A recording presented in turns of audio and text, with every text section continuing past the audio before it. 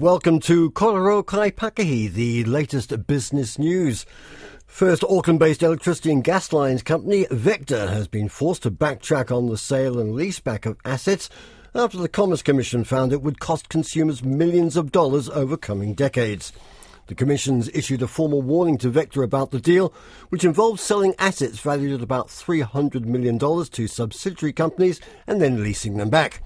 The Commission's General Manager of Infrastructure Regulation, Andy Burgess, says the deal would have resulted in Vector earning a lot more revenue from customers over the next 30 to 40 years without adding any additional service or improvement to infrastructure. They've cooperated with our investigation and they say they didn't think that the rules were clear enough.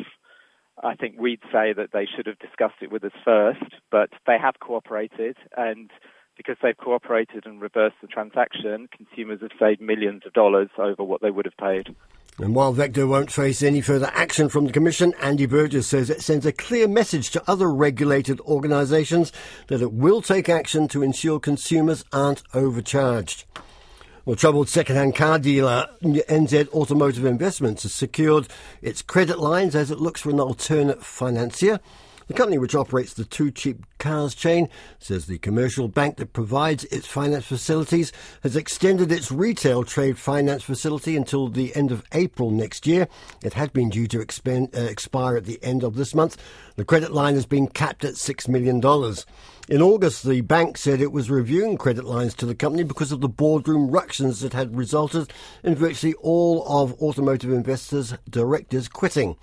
NZAI says its motor loan finance facility will now expire on the 1st of October next year. It was originally due to expire in early 2024, and it says it's in talks with alternate lenders regarding replacement finance facilities. Well, it would seem that consumers prefer a bit of mystery when it comes to product advertisements rather than ones that focus on brand. The University of Otago-led studies discovered that ads featuring brands are not as effective as those that generate mystery. Marketing senior lecturer John Williams says the research indicates advertisers should consider showing the product first and revealing the brand later to get the best results. So the accepted wisdom is repeat the brand and associate it with the product as much as you can. And so our research has found that if you don't show the brand first, there's unresolved mystery. We're saying don't start with the brand, end with the brand. That's John Williams, a marketing senior lecturer from Otago University. Let's have the last look at the markets for the year. Our local share market, top 50 index, down 55 points. That's about 0.5%. Volumes are pretty thin, as you would expect, and the market will shut at 1 o'clock. It reopens on December the 30th. Australia in early trading, down 21 points, about 1/3%. New Zealand dollar, 62.5 US cents, 93.6 Australian, 51.9 British pence, 0.589 euro, 82.7 Japanese yen and 4.36 Chinese yuan.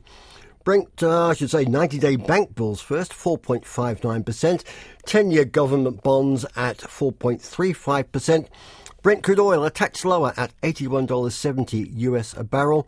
Gold also just a touch softer, $1,791 US an ounce.